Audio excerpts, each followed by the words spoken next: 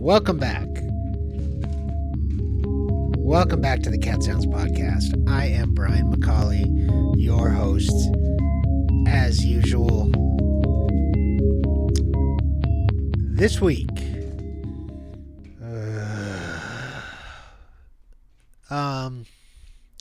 I would like to start by sharing my message for the class of 2020, which graduated this week or next. I don't know. I mean, they're around now. It's June, right?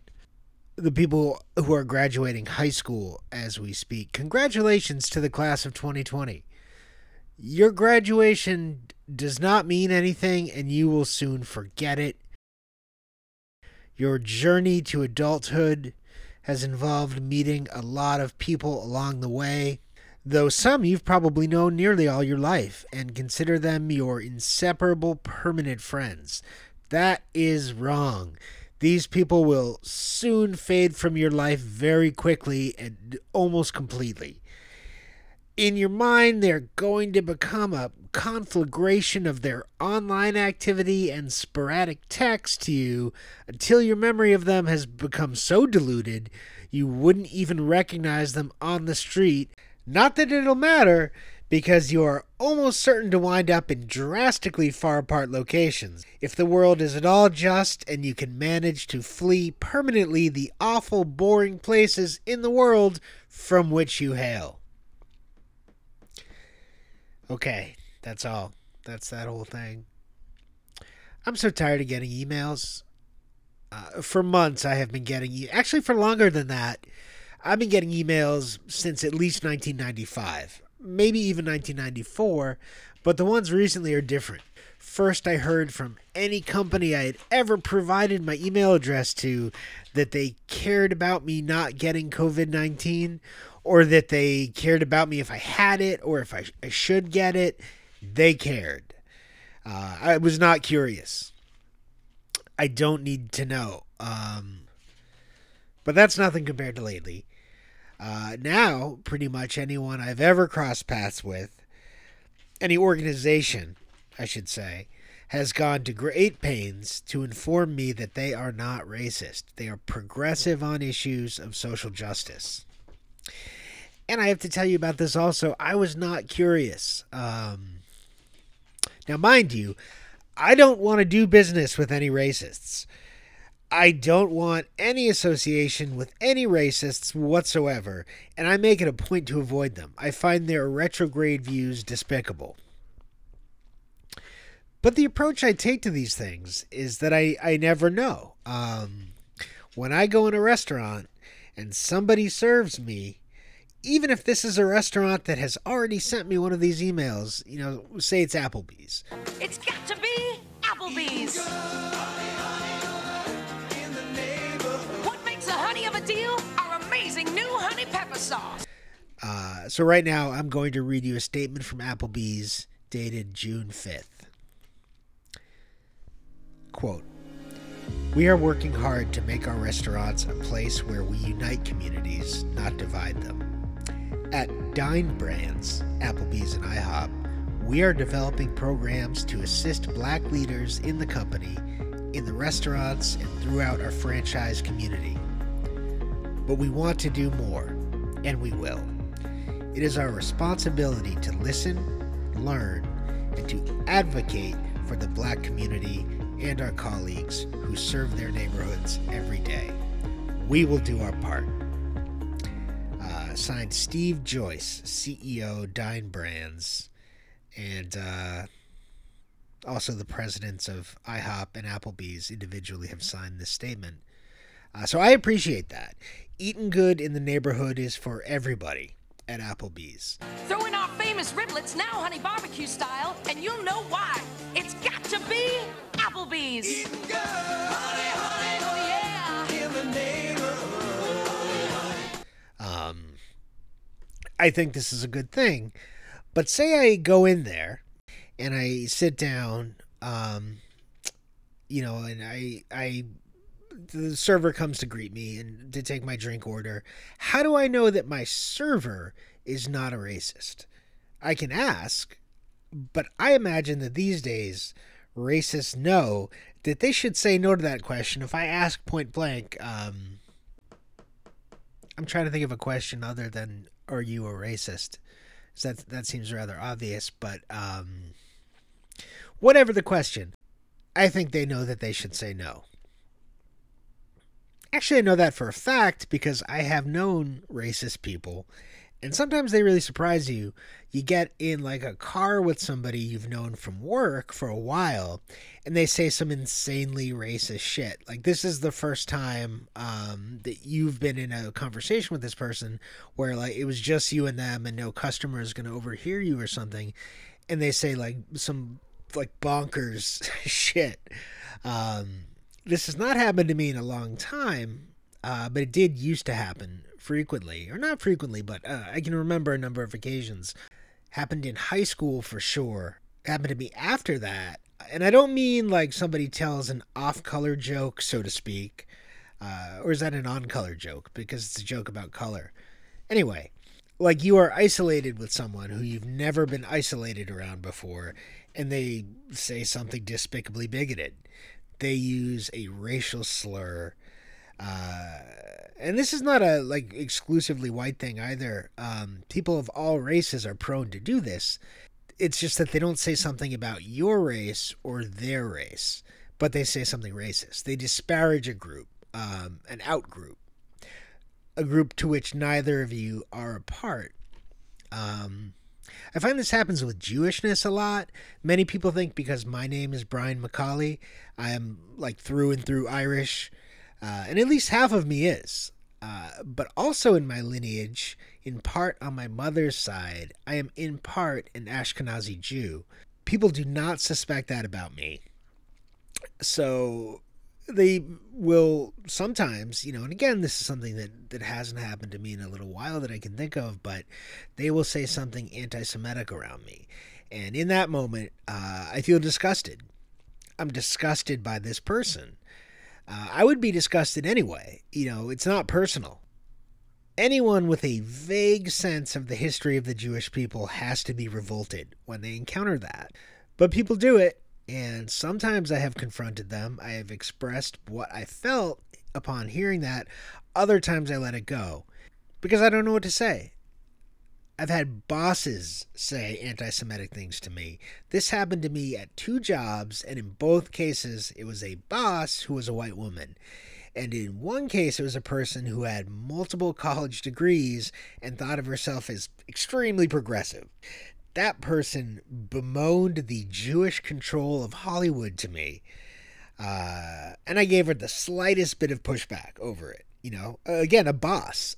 It's not somebody I felt comfortable challenging, but I did. I pushed back on it, and she clearly did not care for it.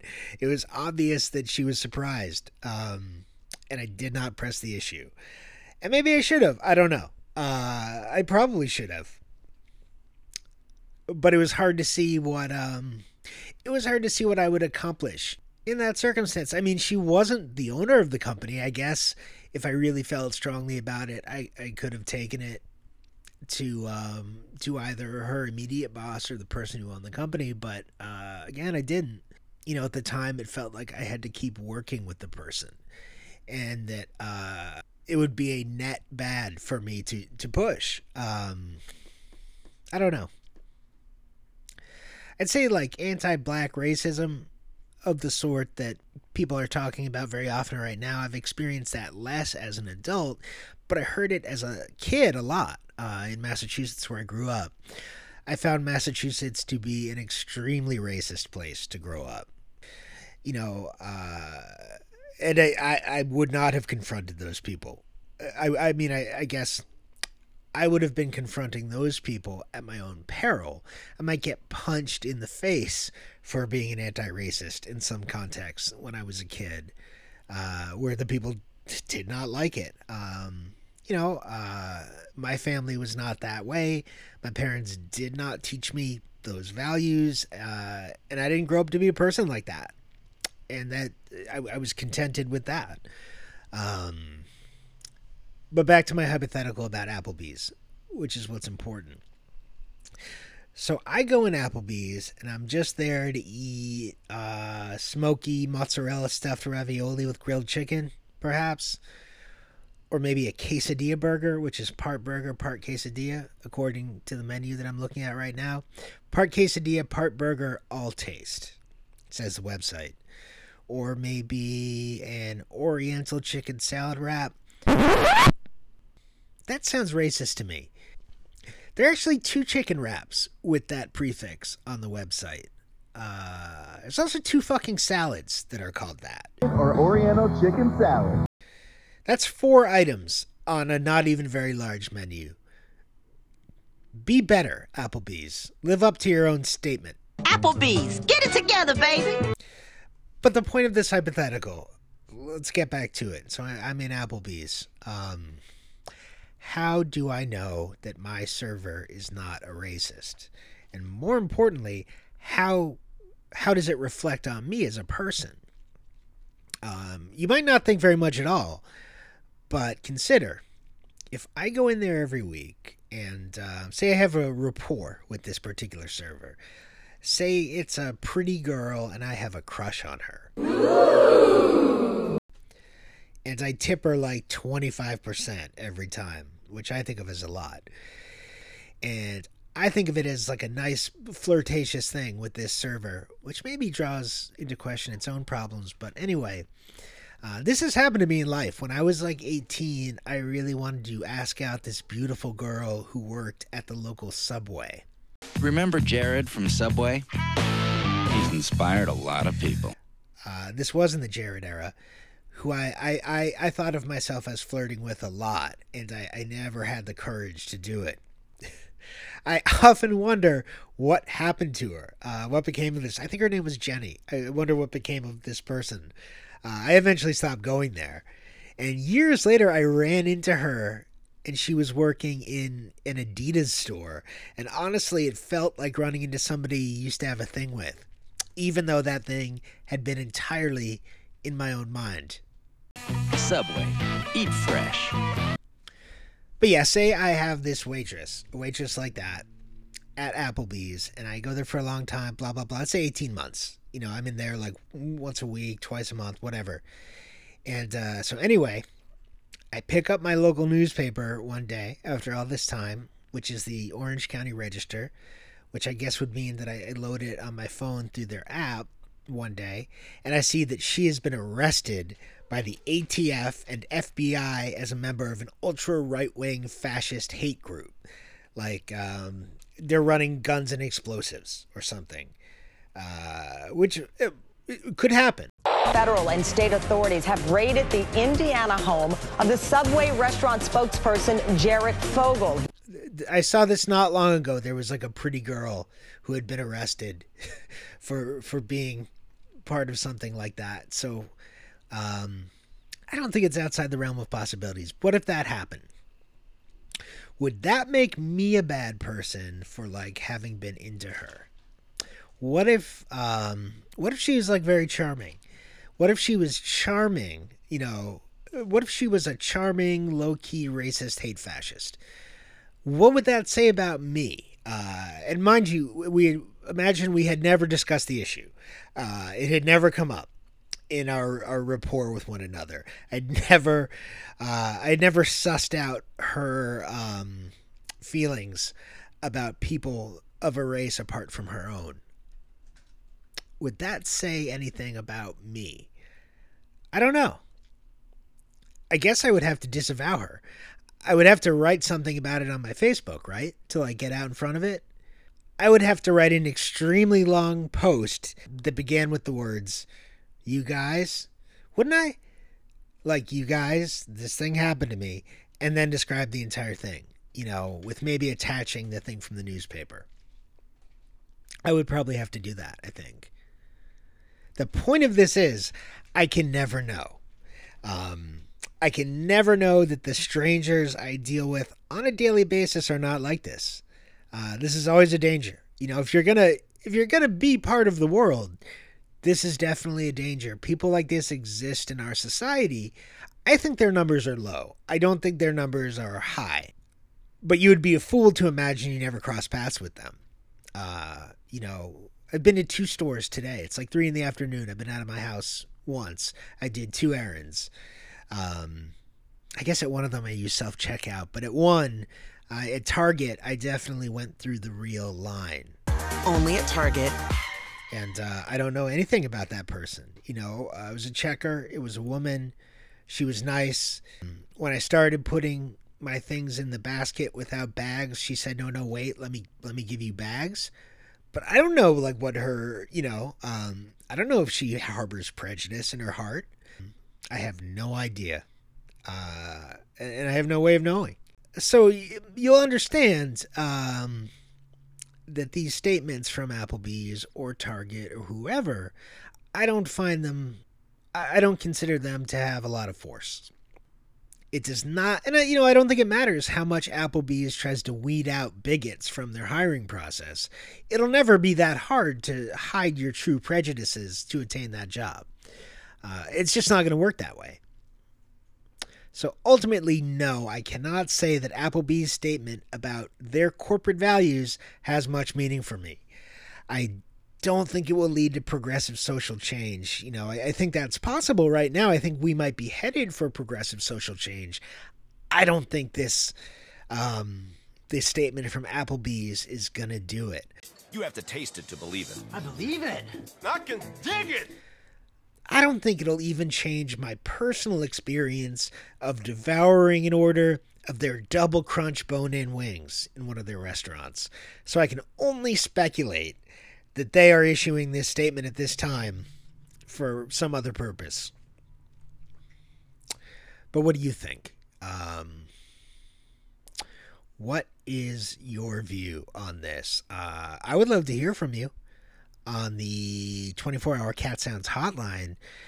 I'm sorry to report, it seems like a lot of you have been practicing the first rule of Fight Club as pertains to the 24-hour CatSounds voicemail hotline, meaning that I am not receiving voicemails or texts. But I urge you to break that pattern this week. Why don't you give a call to the 24-hour CatSounds voicemail hotline at 949-484-9724. That number again, 949-484-9724. Leave a message or text it. I'll use it on the show. What's stopping you? What is stopping you? Let's do it. Moving right along here on the CatSounds podcast, I want to introduce a new segment on the show now. I feel like I say that very often. Your podcast can't be going extremely well if you're always introducing new segments. It tends to imply that what you're doing isn't working. But anyway, this segment is called Mea Culpa. Mea Culpa. It's Latin. You can Google it, but basically it means I'm sorry. It's an acknowledgement of one's fault. I think in Latin it means through my fault or error. And in this segment, I will be acknowledging my own errors. Obviously, this won't be a regular segment. No, you can instead expect it to be an extremely rare one. For I am very rarely wrong. But I had said last week, I think it was last week, whenever, I had implied that I did not like this new show on HBO Max called Love Life, starring Anna Kendrick. I'm Augie, by the way. Darby. Furby? Darby. Darby. Yeah, sorry, I know. Darby. No, I've gotten Furby before. But I kept watching it. I was incorrect. It is actually a pretty good show, and I'm kind of surprised to say that. I don't usually like stuff like this. I like her. I think she's funny. She's been in some good movies and stuff. I don't usually like shows. This seems like it would be the archetypal show of a certain kind of show that are like just about people who are young dating, or rather about like a young protagonist and their dating life. You see this stuff turn up on HBO a lot. I tend to find it extremely boring. You know, I don't mind shows about young people or about, you know, and I don't mind when those shows feature them dating. But these shows, I mean, this show was described to me as a romantic comedy, which used to only be a genre of movie, but I realize that it is also a TV genre now, and I don't like it. I don't favor it. And I'm not wrong about that. But I was wrong to think that this wasn't a good show. I mean, so Love Life is this anthology series where the first season is me, and every episode is one relationship, whether that relationship is 6 years or a one-night stand. Like, each episode is a half an hour, and I think it's just like a really interesting prism through which to see somebody's life and the way that they grow. There are a lot of things that are like really unique about this show, even if it does sort of have a lot in common with I mean, it's about a young woman living in New York, starting off her adult life, you know, so she's like getting situated in her career and mostly dating, going in and out of relationships and whatnot. So in that way, it's not way different than like the thing it's most like is probably Sex and the City, which I was not a huge fan of. You know, I watched probably the first 2 years of Sex and the City, maybe the first 3. I had a girlfriend when I was like coming out of high school. I've dated many women who really like that show. But I had one particular girlfriend who, this was like during the era of DVDs, and I remember her being sick. She was sick with like the flu, and she was really into that show. And I bought her the first few DVDs, and we watched them. Even though I think I had seen it independently of that before that. But I mean, that was like my biggest experience with that show. And honestly, probably because that relationship did not work out for me. That may have something to do with why I'm not a huge fan of Sex and the City. It wasn't altogether bad, you know. Yeah, I don't think it was the product of like untalented writing or performing. It was a perfectly quality show at what was an all-around good time for HBO. It was fine. But I definitely never cared about all of like that fashion stuff or the sex parts of it. To the extent I have any interest in fashion or sex, that show did not scratch that itch for me. But yeah, I mean, this show kind of is in the creative vein of Sex and the City and other things too. It's not like, I guess it is the cultural inheritor of Mary Tyler Moore or That Girl with Marlo Thomas. I didn't watch Girls. I've never seen it. That was on HBO, the Lena Dunham thing. I definitely need to catch up on why it was problematic. I'm a decade behind that controversy. I listened to an interview with Sam Boyd, who is the creator of Love Life. And the interviewer in that case mentioned Felicity, which I guess this maybe is a little bit like if you ever saw that back when that was on the WB. I'm actually kind of surprised that the creator of this show is a man. That a man can create a show about the romantic life of a woman in 2020. The show has women writers, but it seemed recently like you had to be Frankie Shaw to create a show like this. Hi, I'm Frankie Shaw, creator and star of Smilf, my show on Showtime. Like she did with Showtime's Smilf. Although... Following allegations of on-set misconduct by Frankie Shaw, Showtime has chosen not to renew her critically acclaimed comedy Smilf for a third season. I suppose that experiment in premium cable TV did not work out spectacularly either. So go figure. But I mean, basically what this guy Sam Boyd said in this interview I heard was that he's a man and he brings these things to the writer's room and they work it out. And maybe that's why the product seems real. I mean, I guess like one of the better things about TV is that it is a collaborative process. So even when it's like really singularly one person's vision, just the fact that they have a writer's room, I think maybe is one of the reasons that TV seems better than film now. I mean, it kind of goes through this process of being reality tested by other writers. That at the same time, I don't know.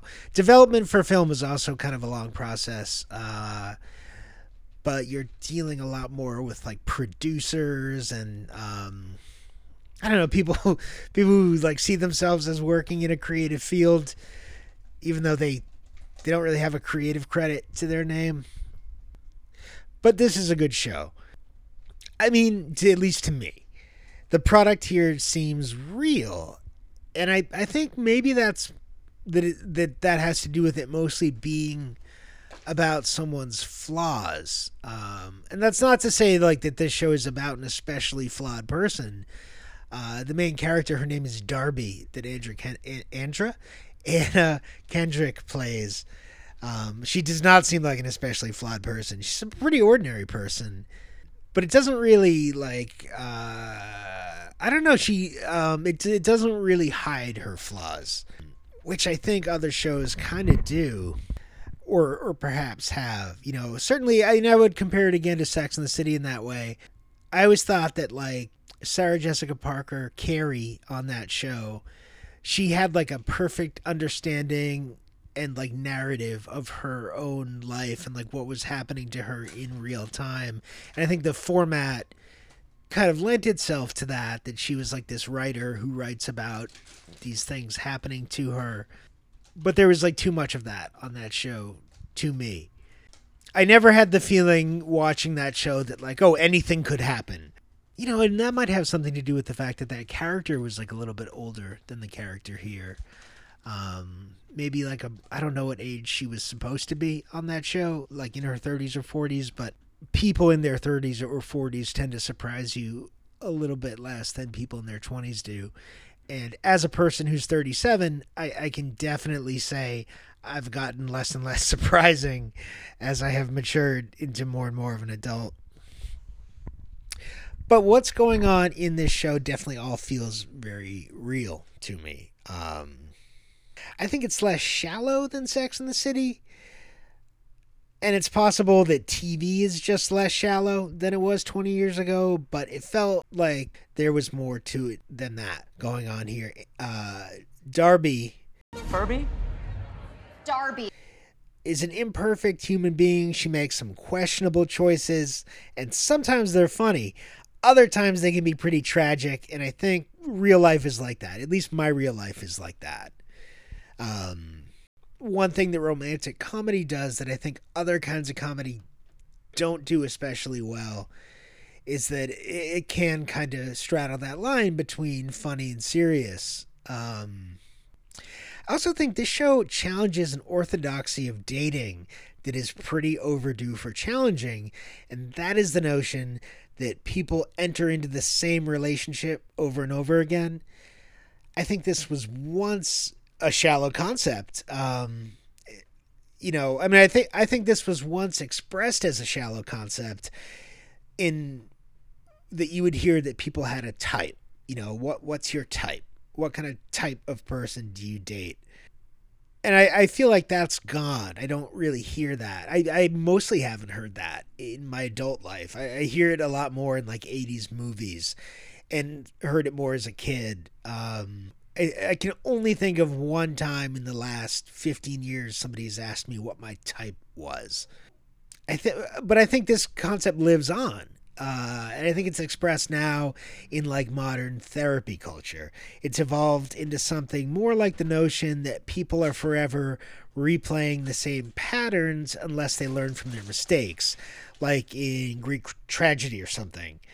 You know, like in Oedipus, but not Oedipal, not to be confused with things which are Oedipal, but nevertheless owing something to what is best expressed to me in the play Oedipus Rex. I think this is too often the case on TV, but one of the reasons for that is that TV tends to be extremely fucking repetitive. That used to kind of only be true in things that were the same every week, like procedurals, but it definitely is still true in like prestige TV time. Even on The Sopranos, which is maybe my favorite show, very possibly my favorite show of like the prestige TV era, Tony Soprano's affairs and the ancillary drama they caused with his wife, Carmela, became extremely predictable at a certain point. Where do you get off acting all surprised and miffed when there were women on the side? You know, the only solace that I took in that was that they became kind of less and less central to what was happening on the show over time. And, you know, for real people, there is some truth to that. Some people's experience in relationships, you know, some people, sometimes when you look at somebody else's experience, at least, it does seem like they're going through the same thing over and over again. But I think that's more like they're encountering similar problems over and over again. It doesn't mean that every relationship is the same over and over again. I think it really varies, you know. Certainly when I look at my own past with relationships, it seems like it's pretty varied, you know. I can think of people, I can think of like shared qualities that maybe people I've dated have had. But even then, like, not really, you know. I can't really think of like, I probably couldn't tell you like 5 things that every woman I've ever been in a relationship have had in common. And if I could, they wouldn't be things that differentiated those women from most women, right? And I think that's really kind of what's on display in this show. One of the reasons maybe for that is that there are only 10 episodes of Love Life. So where you're going to show like a lot of different relationships over 10 episodes, maybe you can't really be repetitive. But either way, I thought this show really did that correctly. I think that this character has a lot of very different experiences with different men on this show, and that makes it unlike shows that I have seen before. And I watched the whole thing, which is good news. So I recommend it. There was late breaking news as I was about to go to air for this podcast, meaning as I was about to like sit down and record it on my laptop, which is that HBO, because until this late breaking news, there was such a thing as HBO, HBO Go, HBO Now, and HBO Max. And some of those things overlapped with other of those things, and some didn't. And apparently there's going to be some change to that, which is much overdue. I think there's no longer going to be something called HBO Go, at least. HBO Go was just like how you accessed HBO not on your TV if you subscribed to HBO through a cable provider. HBO Now was what you had if you subscribed to HBO not through a cable provider. So HBO Go and HBO Now never overlapped, but like everything else fucking did. I don't know. More on that later. Hopefully now there's only HBO and HBO Max. That would, like, if this news means anything other than that, they're still doing it wrong, and they're still going to have to make a change. But it was unclear. I just saw the headline on Variety. I did not read the story. Anyway, that's our show for this week. That concludes episode 4 of the CatSounds podcast. Again, I really would urge you with all of my being to call the CatSounds 24-hour voicemail hotline at 949-484-9724. Leave a message, send a text to it. I'd like to thank myself for doing a great job. I cleaned the kitchen floor this week. I'd like to thank myself for mopping the kitchen floor this week. It was long overdue. Our music this week was The Birth of Chirality from Hexagonal Awareness. Check them out on YouTube. I hope you had a good week. Hope you're staying sane as the summer really gets started here. And that's all.